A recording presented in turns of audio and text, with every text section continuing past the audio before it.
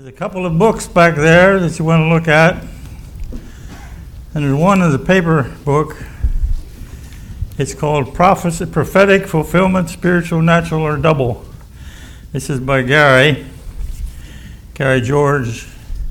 If you haven't read this, I would urge you to do it. If you struggle with how to understand prophecy, this is one of the finest pieces of work that you get a hold of.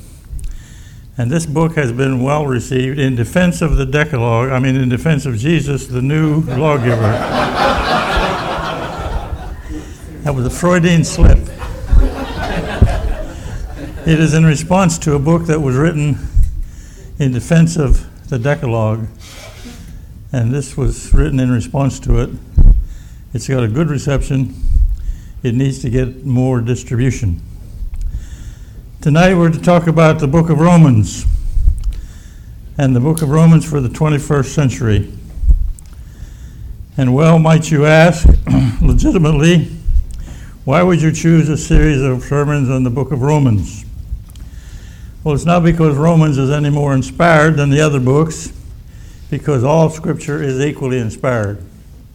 Having said that, and I don't say it facetiously, if I were shipwrecked on an island and only had one book out of the Bible to have with me, I think I'd rather have the book of Romans than I would the book of 1 Kings. That's not to downgrade 1 Kings.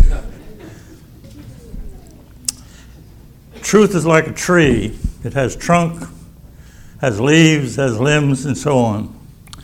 And usually a heresy is trying to treat a leaf as if it were a trunk or as if it were a limb.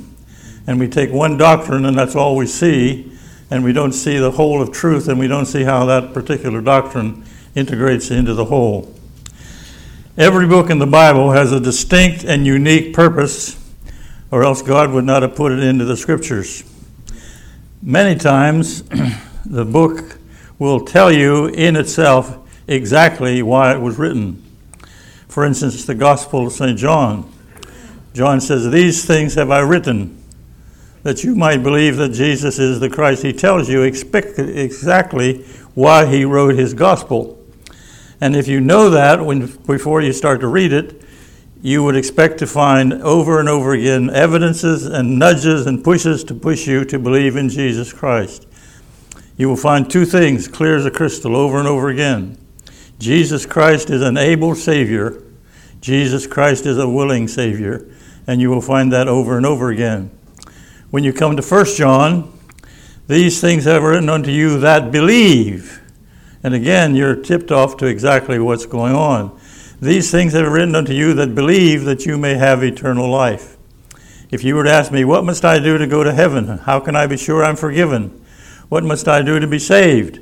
I would give you the Gospel of John and say, here's a book that was written specifically to answer your question on how to be saved. If you come back to me 2 weeks later and says, "I read your Gospel of John. I believe Jesus is the Christ. I don't question that at all. I have called on his name, asked him to save me, but I'm not sure that my faith is strong enough. I'm not sure that I really am saved." I would say, well, John wrote another book. And he wrote the second book just to answer your second question. "These things have I written unto you that believe, that you may have eternal life."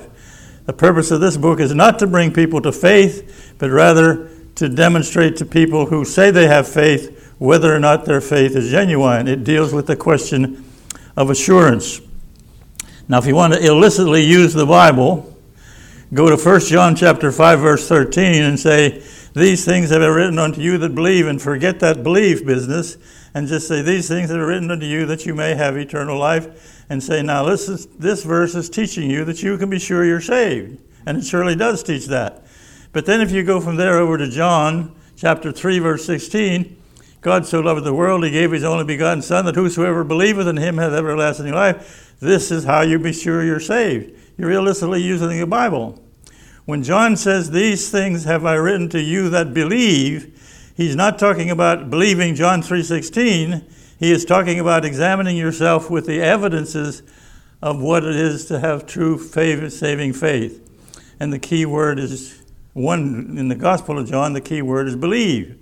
In the epistles of John, the epistle of 1 John, the key word is know. and there are 9 tests of eternal life.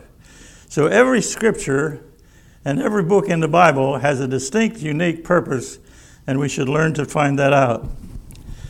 Certain books at certain periods of history are more relevant than other references. For instance, the book of Habakkuk. The book of Habakkuk deals with the philosophy of history. That's a book that ought to be understood today as we try to understand, as Habakkuk tried to understand why God would use the wicked nations like the Assyrians and the Syrians in order to punish Israel. How can God do that and be a holy, sovereign God? Well, how can God use communism? How can God use terrorists and others and so on?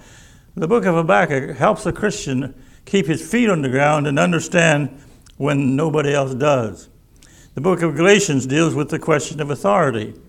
That's a book that needs to be studied today by some Christians. There's a lot of Reformed Baptist people who need to understand the question of authority and what biblical authority is, and that would be a book that they need to read. If Paul were raised from the dead, and he would write an epistle to the church today as to what is its main function and what it needs the most help with, I think the book of Romans would be the book that he would write that would be the closest to what the church needs today. Why do I say that? Well, what are some of the questions we face today? What is the true gospel? What must we add when we preach the gospel? What must be the ingredients that we're sure we'll cover? Must we preach that Jesus Christ is Lord, or can we just preach Jesus Christ as Savior and you can accept Him as Lord afterwards? Are we really preaching the gospel when we preach that? The whole question of the Christian life and what is the doctrine of sanctification? What part does the law play in sanctification, and so on? All of these things are questions that are vital for us to understand today. On the one hand, we have easy believism, a curse. And on the other hand, we have constant introspection. Tom Smith calls it gooseneck Christians. We don't need that. But we also do need the truth of God. We do need to examine ourselves and see if you be in the faith. And if you won't examine yourself and see if you're a true Christian, then I would question whether or not you really understand what the gospel is. But don't make an occupation out of that. But don't be afraid that you shouldn't do it. What is the real role of the church today? Should we be involved in politics, liberal causes like open housing, anti-nuclear demonstrations, anti-communism, John Birch Society? Should we go along with the people who want to build a Bible town USA that they did years ago? That's a futile exertion. Even if you're successful, it won't last more than 20 years. More majority in all of these things. All of these questions are dealt with in one way or another in the book of Romans, so we answer these questions. If someone had asked me, what is the Christian faith? What makes it unique? What does it say that no other religion says? Why is it so essential in and of itself? And I would say, read the book of Romans and understand it. Understand its doctrines. If you want to know what Paul preached and how he evangelized and the method in which he went about preaching, read the book of Romans. Some people say Romans is one sermon that Paul preached. The first 8 chapters, at least, are a sermon. That was some sermon. We wrestle with it for weeks, months, and so on. What is unique about the Christian faith? Read the book of Romans. Why do all men need the gospel? Why is it essential that man hear and believe the gospel? Read the book of Romans. You'll understand why. What does the gospel do? What does it accomplish? How do we know that a person has really understood and believed this gospel? What does it do? What does it always do? Read the book of Romans. The best verse in all of the scriptures that tells us a summary of the scriptures. If I were to choose one verse that best summarizes the whole scripture, I would take Romans chapter 3, verse 24. Being justified freely by His grace through the redemption that is in Christ Jesus. What's the Christian faith all about? What's the gospel all about? It's about being saved, being justified. And how are we justified? Freely by His grace. And that word freely is the same word which is translated in John 15, verse 25, without a cause. So we can translate John 15, 25. Jesus was, it's awful when you get old and your mind goes this way and you want to go that way. That's what the lady said when she was stopped for speeding by the policeman. And he says, where are you going in such a hurry? She says, I want to get where I'm going before I forget where I'm supposed to go. Being justified, that's what the Christian faith is about. Freely, without a cause. Without any cause in us, we are justified freely. And the great question is, how is it fair and right and good for a holy God to justify without a cause sinners like you and like me? And the answer is when he does it through the redemption that is in Christ Jesus. What a text. What a summary. The book of Romans was written to those who rejected the gospel and begins with what is sin and why does man feel and know that he's guilty. The book of Galatians is not written to those who outwardly reject the gospel, but those who say they believe it, but they have corrupted it with a misunderstanding of grace. There's only one word in the book of Romans you have to understand if you're going to understand the book, and that's the word therefore. If you find out what each therefore is therefore, you will understand the book of Romans. And I don't say that facetiously. If you underline every time you come to the word therefore and ask yourself, what has the apostle proven? What is he building on? And you'll understand the whole book of Romans. And great verses. Therefore, having been justified by faith, we have peace with God. What a text of Scripture. Romans chapter 3, verse 19. That all men are guilty before God. Therefore, all men are guilty, without exception, under God's wrath. Being justified, therefore, being justified. Romans chapter 8, verse 1. There is now no condemnation to them that are in Christ Jesus. And they have another therefore. Romans 12:1. I beseech you, therefore, brethren, by the mercies of God. You're dealing with great chapters of Scripture, and that outlines the book of Romans for you. If you want to understand the book of Romans, understand Romans chapter 1, verse 16 and 17 is the introduction, like a lawyer introduces a case. In the very beginning, the lawyer says, now this is what I'm going to prove. This is how I'm going to prove it. Then he goes ahead and gives his case and gives the proof of it. And Paul is a district attorney, and he is accusing men of sin. He's accusing a defendant of being guilty before God. God is the judge. And God listens to the case. If you are an unbeliever and you really study the book of Romans and you listen to this prosecutor and he describes a man who deserves the deepest hell because of the wickedness that he's in, if God blesses that truth to your heart, you will realize all of a sudden that he's talking about you. And his finger is pointed right straight at you. You are the one who's guilty. You are the one who's under the wrath of God. You are the one who needs the gospel. And this gospel is the only thing that can bring you out from under the wrath of God. Paul's first thesis is all have sinned, without exception, and come short of the glory of God. And here's his opening statement. I'm not ashamed of the gospel, for it's the power of God to salvation to everyone that believeth, to the Jew first, also to the Greek. For therein, that is in this gospel that I preach, is the righteousness of God revealed from faith to faith, as it is written, the just shall live by faith. Now, Paul is going to proceed to explain that statement.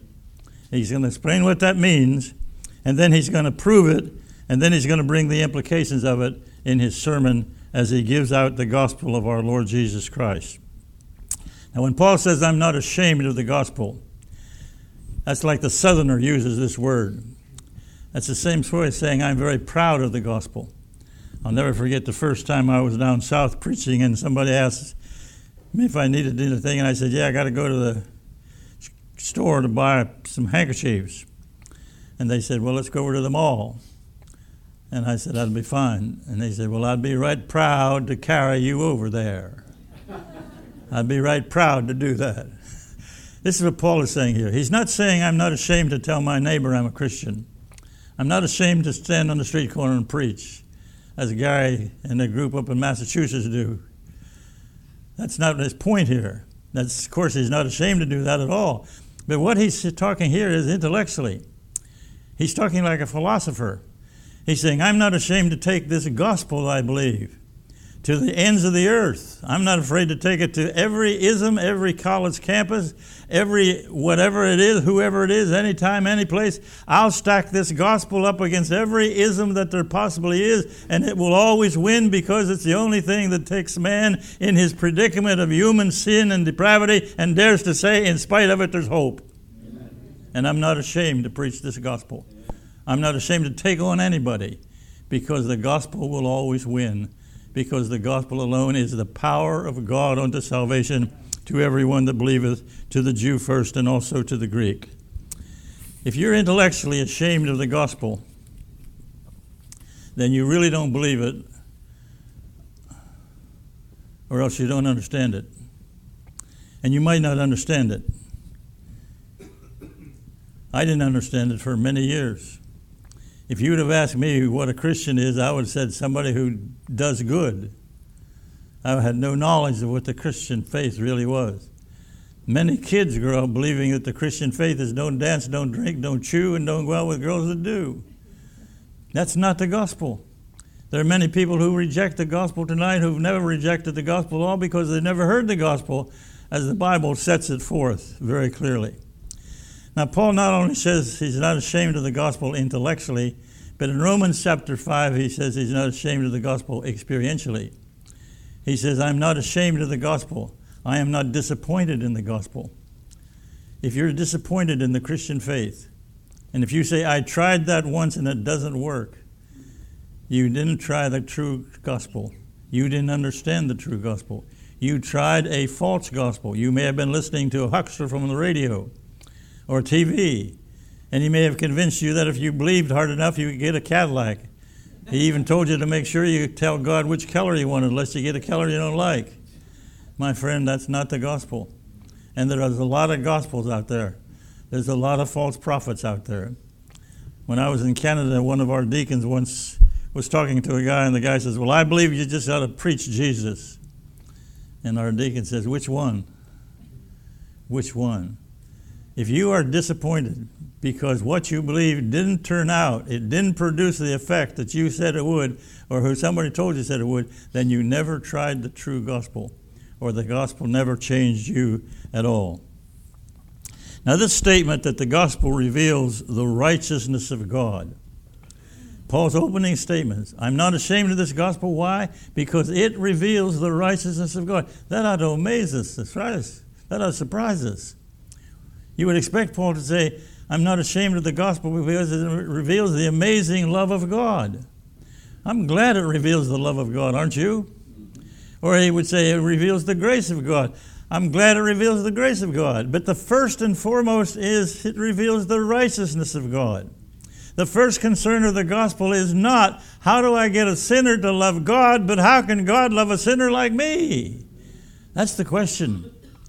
Our Lord Jesus Christ offers himself to the Father before he offers himself to us. The gospel, first of all, satisfies God, satisfies his character, his holiness, his righteousness, satisfies everything about him. It reveals the righteousness of God. It justifies God in justifying sinners like you and like me. Now, you will be disappointed in preachers and fellow Christians, but you'll never be disappointed in the gospel if you believe the true gospel. But now let me tell you something, and write this down on your pencil. Write this down with a pencil on your pad. God has never promised to honor your faith for your faith's sake. He promises to honor every one of his own promises. You may believe with all of your heart, as strong as you want to, but if God hasn't said what you have believed, then God is not obligated to honor your faith unless your faith is rooted in a clear promise of God. You must understand the Scriptures. Faith is not possible without revelation from God and a true understanding of what that revelation is if you're going to understand and believe the truth. The gospel first satisfies God. And the true gospel satisfies man. But you can never be satisfied in your conscience that you're a child of God until you're sure and that you're positive that God is satisfied with you. I learned this a long time ago. I remember at Cessna Camp many years ago, I was a chaplain, and I had about 30 kids, teenagers. And the first night, I gave them a sheet of paper with some questions on it. And I had 20 questions, but out of the 20, there was only 3 I was interested in. The rest of them were smokescreen. The ones I were interested in is, do you think it's possible for a person to be sure he's going to heaven before he dies? And the second question later on was, are you sure that you're going to go to heaven when you die? And the third question was, what must one do to be sure they're going to go to heaven when they die? Of the 30 questions, of the 30 kids who answered the 30 questions, every single one of them believed you could be sure you're going to heaven. 29 of the 30 believed they were sure they were going to heaven. There was one other question I forgot. 4. There was 4 questions. The fourth question was, are you sure? And they said yes, they were sure. What was the third question was? First, can you be sure? Are you sure? Oh, the third question was, do you think God is sure you're coming to heaven? And what must you do to be sure you're going to heaven? Of the 30 kids, 29 were sure they were going to heaven. Not a single one of them was sure that God was sure they're going to heaven. And I was laying in bed going over these things, and I said to my wife, I said, how can that be? How can a person be sure that he's going to go to heaven, but he isn't sure that God thinks he's going to go to heaven? And you know why? I saw the next answer. The next answer was, what must you do to be sure? Every single one of the 29 kids used the word A-N-D, and. What must you do to be sure you're going to heaven? You must believe in Jesus and live a good life. You must trust Christ and keep the law. One of them had joined the church. I told my wife, I know what's the matter with these kids. They've never heard justification by faith. I spent the whole weekend on justification by faith. For a Reformed Baptist who didn't agree with my theology, his son got saved that weekend. I don't think he's ever forgiven God for that. I don't know. I don't think he really got saved. I think he really came to assurance of salvation for the first time of his life. God's never promised to honor anything except his word. I would rather have the weakest faith in the true gospel of Jesus Christ than I would have the strongest faith in the gospel that wasn't the true gospel of Jesus Christ, wouldn't you? It is not your faith, it is the object of your faith. And the only object of saving faith is Jesus Christ the Lord. Not Jesus on a cross, not Jesus as a baby in a mother's arms, but Jesus the Christ exalted at the right hand of the Father. Jesus Christ, Son of God, Son of Mary, at the right hand of the Father. Now, Paul begins in verse 18 of chapter 1. The wrath of God is revealed from heaven against all ungodliness and unrighteousness of men. Wrath is a no-no today. You're not supposed to preach about hell. You're not supposed to preach about punishment. But Paul says all men are under wrath. And he starts with wrath. That's where he starts. That's his starting point. Rolf Barnard was an old Southern evangelist, and he used to say, Jesus Christ is Lord. You bow to him or you're lost and you'll go to hell. And they said, Rolf, you shouldn't preach like that. You shouldn't talk about hell. You shouldn't talk about wrath. You're too negative. Don't you know you catch more flies with honey than you do with vinegar? Rolf Barnard says, of course I know that, but I ain't catching flies. I'm trying to kill sinners. Men must know they're lost. Men must know they're lost. They must know they're under the wrath of God if they do not believe in this great gospel of Jesus Christ our Lord. That's why Paul says, man, I can't leave you alone because you're under the wrath of God. Now, why are men under the wrath of God? Paul will take from verse 18 of chapter 1 over to chapter 3, verse 19, just to prove one thing. Men are under the wrath of God only because of one thing: they're guilty. And guilty is a word that the world hates. Psychology will not use the word guilty because there are no guilty people. There are some bad people. There's some people who do a lot of bad things, but they're not guilty. It isn't their fault. Don't blame them. Don't try to lay a guilt trip on them. You see, guilt means you're not only going to get punished, but you deserve it. And it's that idea that man is bad enough to deserve it. And that's what men hate. It means you're going to get punished, and you really deserve to be punished. You're under God's wrath. No. We used to have people who were rapists. We used to have people who were thieves. We used to have people who were all kinds of things. But we don't have any rapists anymore. We don't have any thieves anymore. We don't have any drunks anymore. We have sick people. And you know who made them sick? You did. You helped. You helped make them sick. Some of you parents, you helped make them sick. If you'd have just bought your kid that red wagon, he wouldn't have all these trouble. But that red wagon that he wanted so bad, and you wouldn't give it to him. Do you feel guilty that you made half of the world so bad? I don't. I have enough guilt that's true without having all that kind of false guilt on it. Now, if you take Romans chapter 1, verse 18, the wrath of God is revealed from heaven against all ungodliness and unrighteousness of men. In Romans 1:17, Paul says, the righteousness of God is revealed from heaven. In verse 18, he says, the wrath of God is revealed from heaven. Both wrath and righteousness are a revelation of God. And you'll only find it and understand it as you see it in the Scriptures. It's revealed in the Scriptures. Now, from this point over to verse 32, the end of the chapter, Paul deals with the common sinner, or the pagan, the rationalist, the man in the street, the man who says, well, I'll tell you what I believe. And Paul will show in these verses that all of these men, with their, well, I believe this kind of philosophy, they're guilty, the common sinner. And then the cultured sinner, he deals with them in the first part of chapter 2. The guy who's the reformer, who can look down his nose at other people, who hates the pothead, who thinks adultery is awful. And he's a moralist, but he hates the gospel. He hates the wrath of God. And then in chapter 2, verse 17, Paul deals with the church sinner, the moralist, the religionist, the Jew, or the evangelical Christian, as far as that's concerned, who doesn't live what he says he's supposed to do. Now, in each case, Paul shows this group, as a group, they are guilty before God. He uses 4 universal terms in one verse of Scripture. None righteous, no, not one.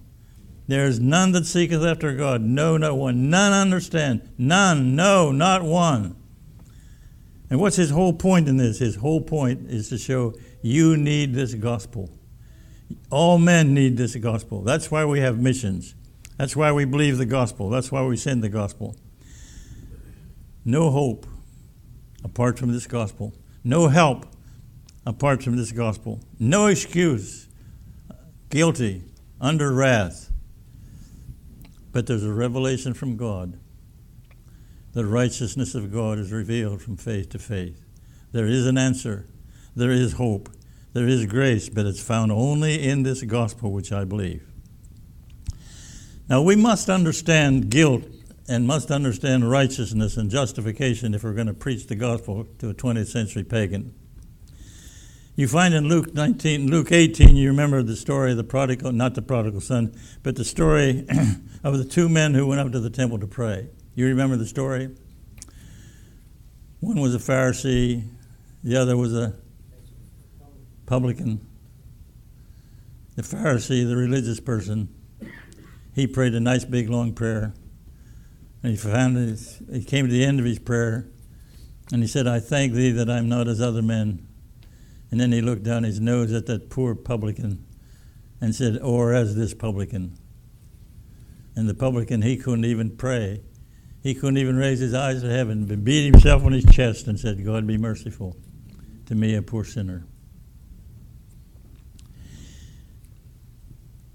there's a sense in which I can say the same thing that Pharisee said. I thank God I'm not an adulterer. I thank God I'm not a thief. Don't you thank God you're not those things? The only difference between a Christian and that fellow was the Christian says the only reason I'm not is what? Because of the grace of God. That's the only reason I'm not. But he couldn't say that. Now, that poor sinner, that poor publican, when he prayed, God be merciful to me, a sinner, that prayer lit on Jesus Christ, and it was answered, and he was forgiven. And the Scripture says he went out of that temple and down to his house justified. Amen. Does that make sense to you? Amen. Doesn't to me. That don't make sense to me. We don't. This doesn't grab us. So let's put it in a 20th century garb. There were two women who went into a church service at Reformed Baptist Church in Lewisburg. And one of them was a visitor, and she was a very wonderful woman. She was a member of a church, went regular, baked 175 brownie cakes for the ladies' cake sale, sewed pillows for the Mission Society. She was moral and chaste. She couldn't even think about committing adultery, let alone actually do it. She was the epitome of religious, moral respectability. And the pastor of this church had the audacity to tell her that in spite of all of those good things, all of those wonderful things she did, she was a lost sinner and she was under the wrath of God. Another lady came in, and she was the exact opposite. She was immoral. She was a pothead. She had drug marks, some marks on her, needle marks on her arm where she took drugs, and she could swear for 10 minutes without saying the same word twice. And she hears Lester preach, the pastor, and all of a sudden there's a very painful feeling in her heart, and she begins to cry, and she says, life was never meant the way I'm living. Is it possible that God in heaven could love and save a poor guilty sinner like me? And Lester tells her, not only can he, but he will. And she believes the gospel. And she walks out of that door justified, forgiven of all of her sins. And we tell that first woman, if she will believe, she will also be justified. But if she doesn't believe, she's going to be lost because she's under the wrath of God. And she says, you're crazy. That's the stupidest gospel I ever heard in my life. You mean to tell me that woman, that wicked woman, oh my, she can't even say it, that she's going to be gone to heaven and I'm lost, despite all of these good things I do. And then this is when preaching gets tough. We got to tell that first woman, that religious moralist, we got to tell her that those good things about her not only don't count, but they count against her. Now I know you're crazy. You mean to tell me her goodness counts against? That's right. Isaiah 64. All of our what? Righteousness is filthy rags. It doesn't say all of our badness. It says all of our righteousness. Tell a man God hates his sin. He hates his adultery. He knows that. Tell him God hates his goodness and see what happens. You know, the first time you hear the gospel, I mean the biblical gospel, you almost think you have to get drunk before you can get saved. Now that's not true. That's not true at all. But that's what it almost sounds like. Paul is not suggesting here that you go out and get drunk or you be awful bad. He's not saying that you don't worry about your soul or you don't care. He's not saying that at all. But he's saying that when we take a little handkerchief and we take all of the good things about us and we wrap them up in a handkerchief and we take that and we hold it up before God and we say, look at all these good things I did. I'm not like that other person. We are claiming that we can earn our salvation by works, and we're comparing our works to Jesus Christ. And when you compare your works to Christ, yours stinks. Right. No matter how good they are. That's right. In and of themselves. Is that right? Amen. That's what we preach.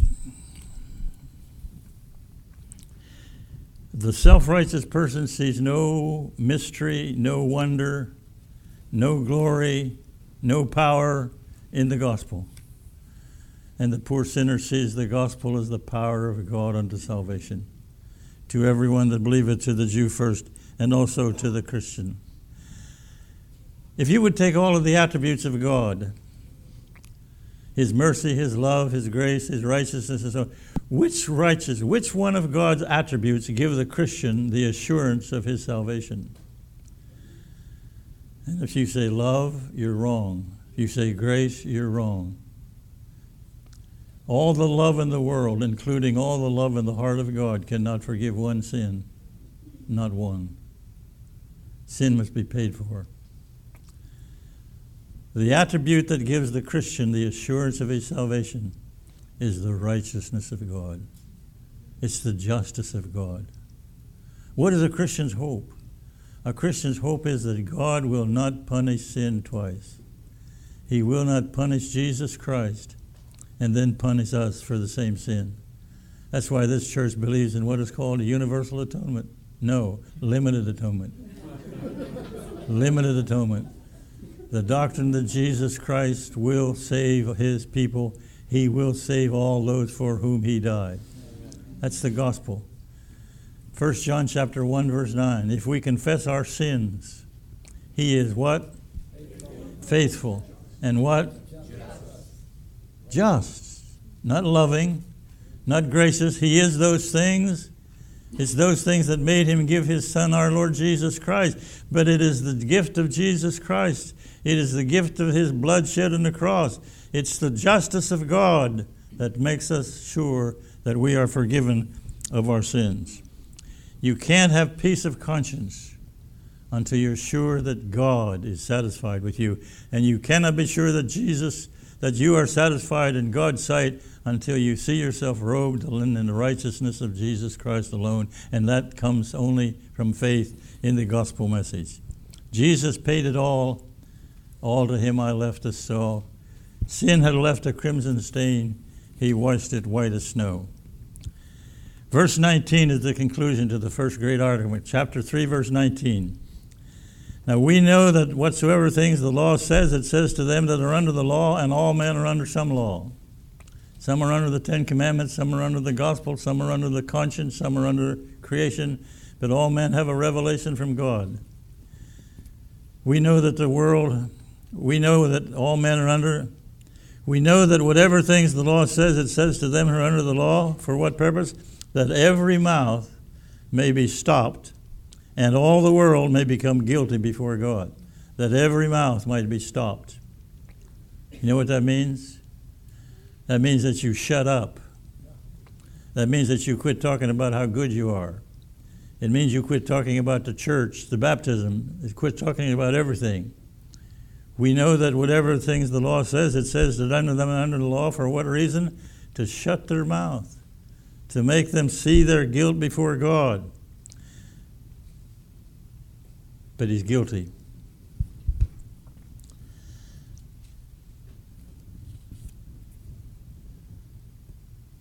When Paul says, I'm not ashamed of the gospel, I better look this up. I'm not going to quote it right.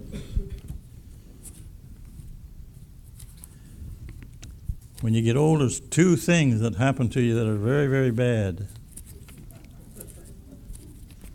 First one is you forget things. And the second one is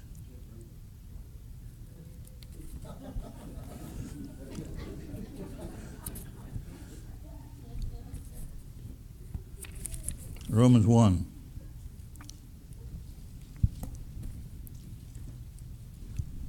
Romans 1, verse 20.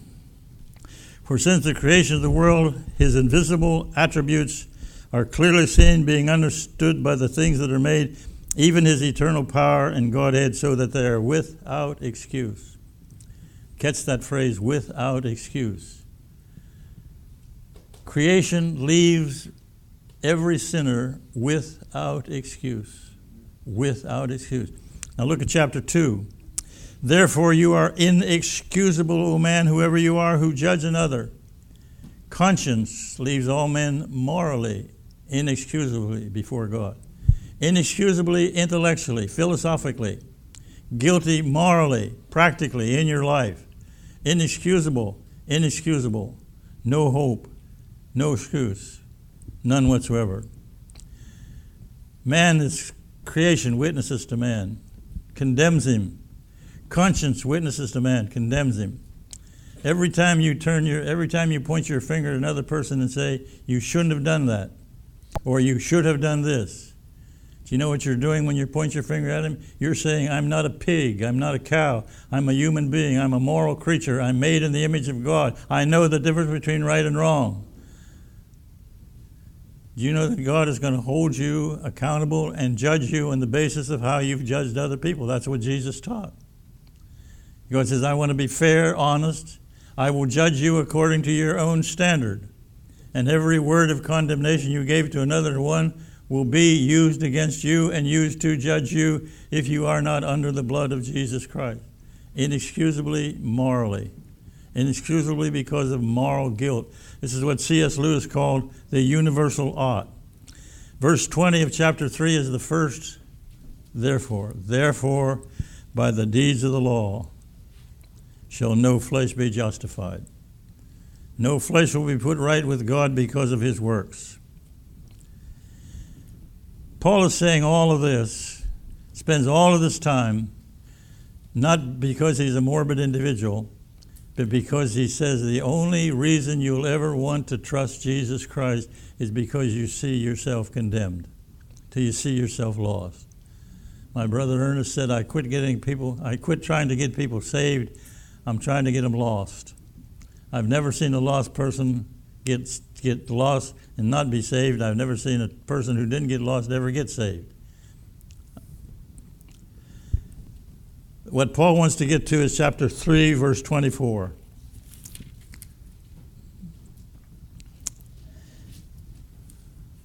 I used to go to ordination services, and they ask the ordinand all kinds of questions. What he believes about the millennium, whether he's a Calvinist,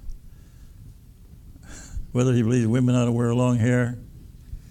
All these questions, mighty big questions, I only ever ask one question. Give us a quick review and a rundown of Romans 3:24 through 26. And if you can't do it, I flunk them.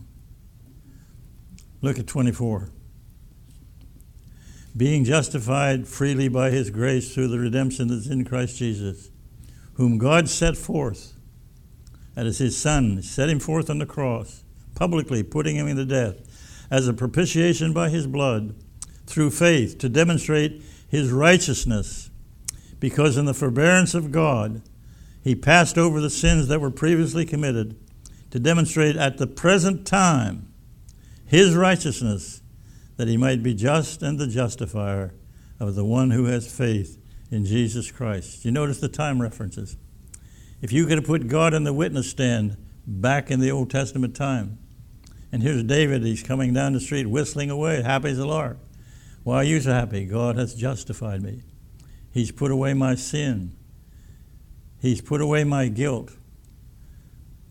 And if we could have put God in the witness chair and say, how can you justly have anything to do with that adulterous murder? What's the ground upon which you dare fellowship with him and allow him to use your name? God would not have been able to answer that except as he himself saw his Son on the cross. At that point in time, at this time, it looked like God was passing over sin. But he wasn't. He brought a lamb. He pleaded blood. No, there was no lamb. David couldn't bring a lamb because there was no lamb's blood offered for breaking the Ten Commandments. He that despised Moses' law died without mercy.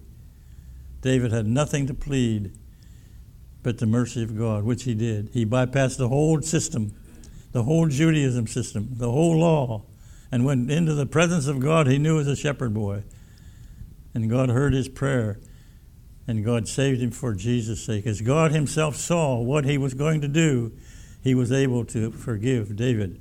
And the cross justifies at this time what God did back there when there was not yet historically a foundation laid, but there was it laid in the purpose of God himself. That's the three texts of Scripture that I ask ordinances to give a little bit of a survey of. Look at the words in that text. Justified, grace, redemption, faith, propitiation, blood, righteousness, Jesus. Are those the words that characterize your preaching? Are those the words that characterize the foundation of your gospel message to men and women? They should, because they're the heart of the gospel. Chapter 4 shows how Abraham was justified by faith before the law was ever given, before he was ever circumcised. And that proves that you don't need to be circumcised, you don't need to be baptized, there are no ceremonies, there's no joining anything that can make you a Christian now. You believe and you believe alone. Abraham is the prototype of all people who will ever be justified by grace through faith alone. You come to chapter 4, verse 5, and it's what Martin Luther called the death blow to workmongers. To him that worketh not, but believeth on him that justifieth the ungodly, his faith is counted for righteousness. Did you ever imagine a Jew sitting in a congregation and hearing Paul say that? A Jew sits there and hears Paul, and Paul says, to him that worketh not, to him that worketh not, is the reward not reckoned of grace but of debt. But to him that worketh not, but believeth on him that justifies the ungodly, his faith is counted for. That's blasphemy. That's awful. You ought to cut his tongue out. What is he talking about when he says that he justifies the ungodly? God, the Holy One of Israel, justifies the ungodly. What kind of a wicked man are you that you dare to impugn the character of God? But that's the gospel. That's the gospel that Paul's not ashamed of. If you want to witness your Christian faith to people, say, I have two questions to ask you. Number one, is it possible to be sure that you're forgiven, justified, saved, call it what you want to? Is that possible to have and know for sure before you die? Is that possible? And the answer will be, well, I don't think I'm good enough to go to heaven, but I'm earnestly working at it. I'm honestly trying, honest I am. And you have to say, well, you can't possibly be a Christian. Because the first mark of a Christian is he quit working. To him that worketh not. Now that doesn't mean to him that doesn't care. It means to him who has given up all hope of ever earning salvation by grace. That he has totally forsaken any idea that there's something he can do or some ceremony he can go through that can wash away his sin. It is teaching him that only Jesus Christ can save from sin. You can't possibly be a Christian as long as you're working. You got to quit working and trade that for faith. The second question you ask them this: what kind of people does God take to heaven? And do you think that you're that kind of a person? And again, they'll talk about works. Again, the answer is going to be, well, I don't know if I'm hard enough, but I'm basically a good person. I don't commit adultery. I'm faithful to my wife, and really, I don't go to church as often as you do, but I am a good person. Basically, I'm a good person. I believe I have a good chance. I can't say for sure, but I think you flunked again. God doesn't save good people. He saves bad people. He saves ungodly people. To him that worketh not, but believeth on him that justifies the ungodly. Can you imagine what a Jew would say that? Can you see how far off that is from what his whole idea of works is? You need to shock people sometime to make them think. And when they start talking about being good, they say, didn't anybody ever tell you that good people go to hell and bad people go to heaven? And I'm going to heaven because I'm bad, not because I'm good. Is that right? That's what the gospel is. Romans chapter 4, God will not impute sin where it is deserved. And he does impute righteousness where it's not deserved. That's what Paul said. God will not impute sin even though that sin deserves to be punished when faith is in Jesus Christ. That's an awful doctrine if you don't understand grace, if you don't understand the cross. In Romans chapter 6, he deals with, shall we sin that grace may abound? And he deals with some of the distortions that people have of the gospel. And then we come to Romans 9 through 11. It deals with the nation of Israel and the history of the nation of Israel, past, present, future. And I will very carefully exegete this verse by verse in our third message.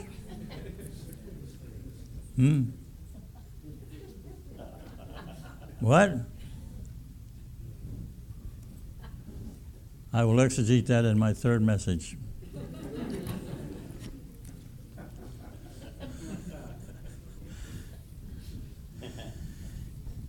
In the beginning, in verse 2, or verse 1, quickly, Paul, a servant of Jesus Christ.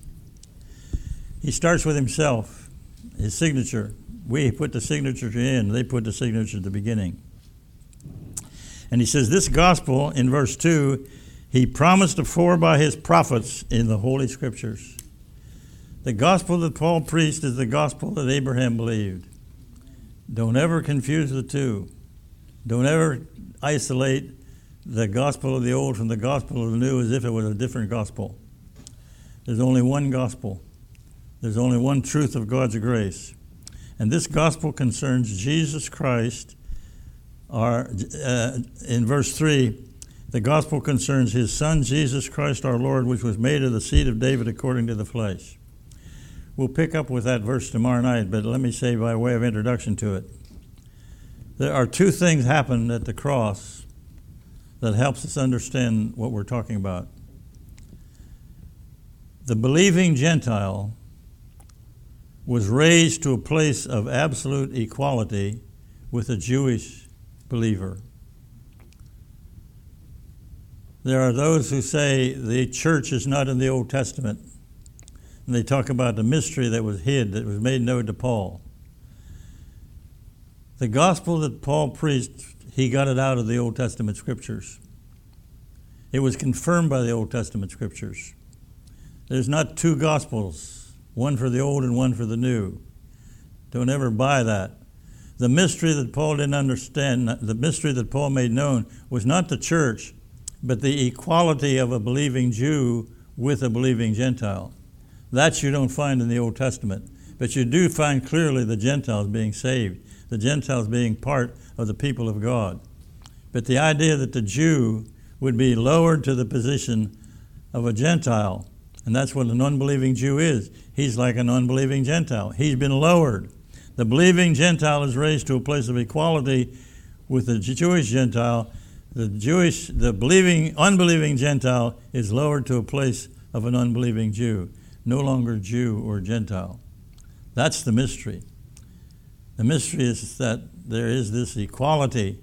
There's one new body created by the Holy Ghost on the day of Pentecost. And what is this gospel?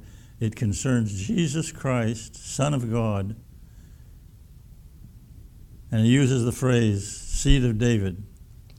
Most commentators, when they come to this text of Scripture, they say, verse 3 and 4 prove the deity and the humanity of Christ. Let me read verses 3 and 4 to you. The gospel concerns Jesus Christ our Lord, which was made of the seed of David according to the flesh, and declared to be the Son of God with power according to the Spirit of holiness by the resurrection from the dead. The NIV and the KJV differ on how they translate this verse. Declared to be the Son of God with power. The NIV says that the resurrection is a declaration publicly that establishes and proves the deity of Christ. And the seed of David, that proves that he was human. And this text teaches his humanity and deity. That's a truth that's clear in the Scripture, but that's not what this text is teaching. If Paul wants to say that Jesus is human, all he has to do is say he's the son of Mary. Him being the son of David is not a proof of his humanity. The son of David proves he's in line to the seed to be the king, to sit in the throne of David in his established kingdom. If you notice in verse 4, it says, declared to be the Son of God with power. With power. The resurrection does not prove the deity of Christ alone. The deity of Christ the resurrection proves that Christ has a power and authority tonight which he did not have before he died on the cross. He has a power and authority given to him not as the Son of God, but as the Son of Mary, the man Christ Jesus. And you go through the New Testament and look up at the references to the man. Through this man is preached unto you the forgiveness of sin. That's through the Son of Mary. Jesus went to battle with Satan, but he did not battle Satan as the Son of God. He battled him as the Son of Mary. It was a human being, a true human being, our older brother, one with us in our humanity that conquered sin and death, the man Christ Jesus. There's a man in heaven tonight, a glorified man, God-man, the man Christ Jesus, our older brother.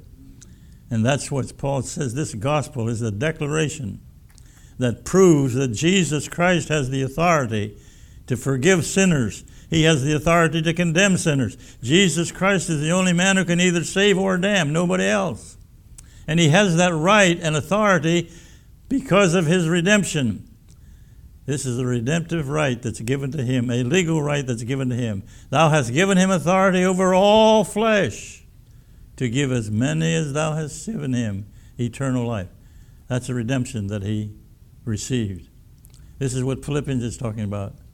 When he was given a name above every name, that at the name of Jesus every knee should bow and every tongue should confess that Jesus Christ is Lord. That name is not Jesus. That name was given to him in his birth. The name that's given to him is Lord. He is Lord. He is Lord. He is risen from the dead, and he is Lord.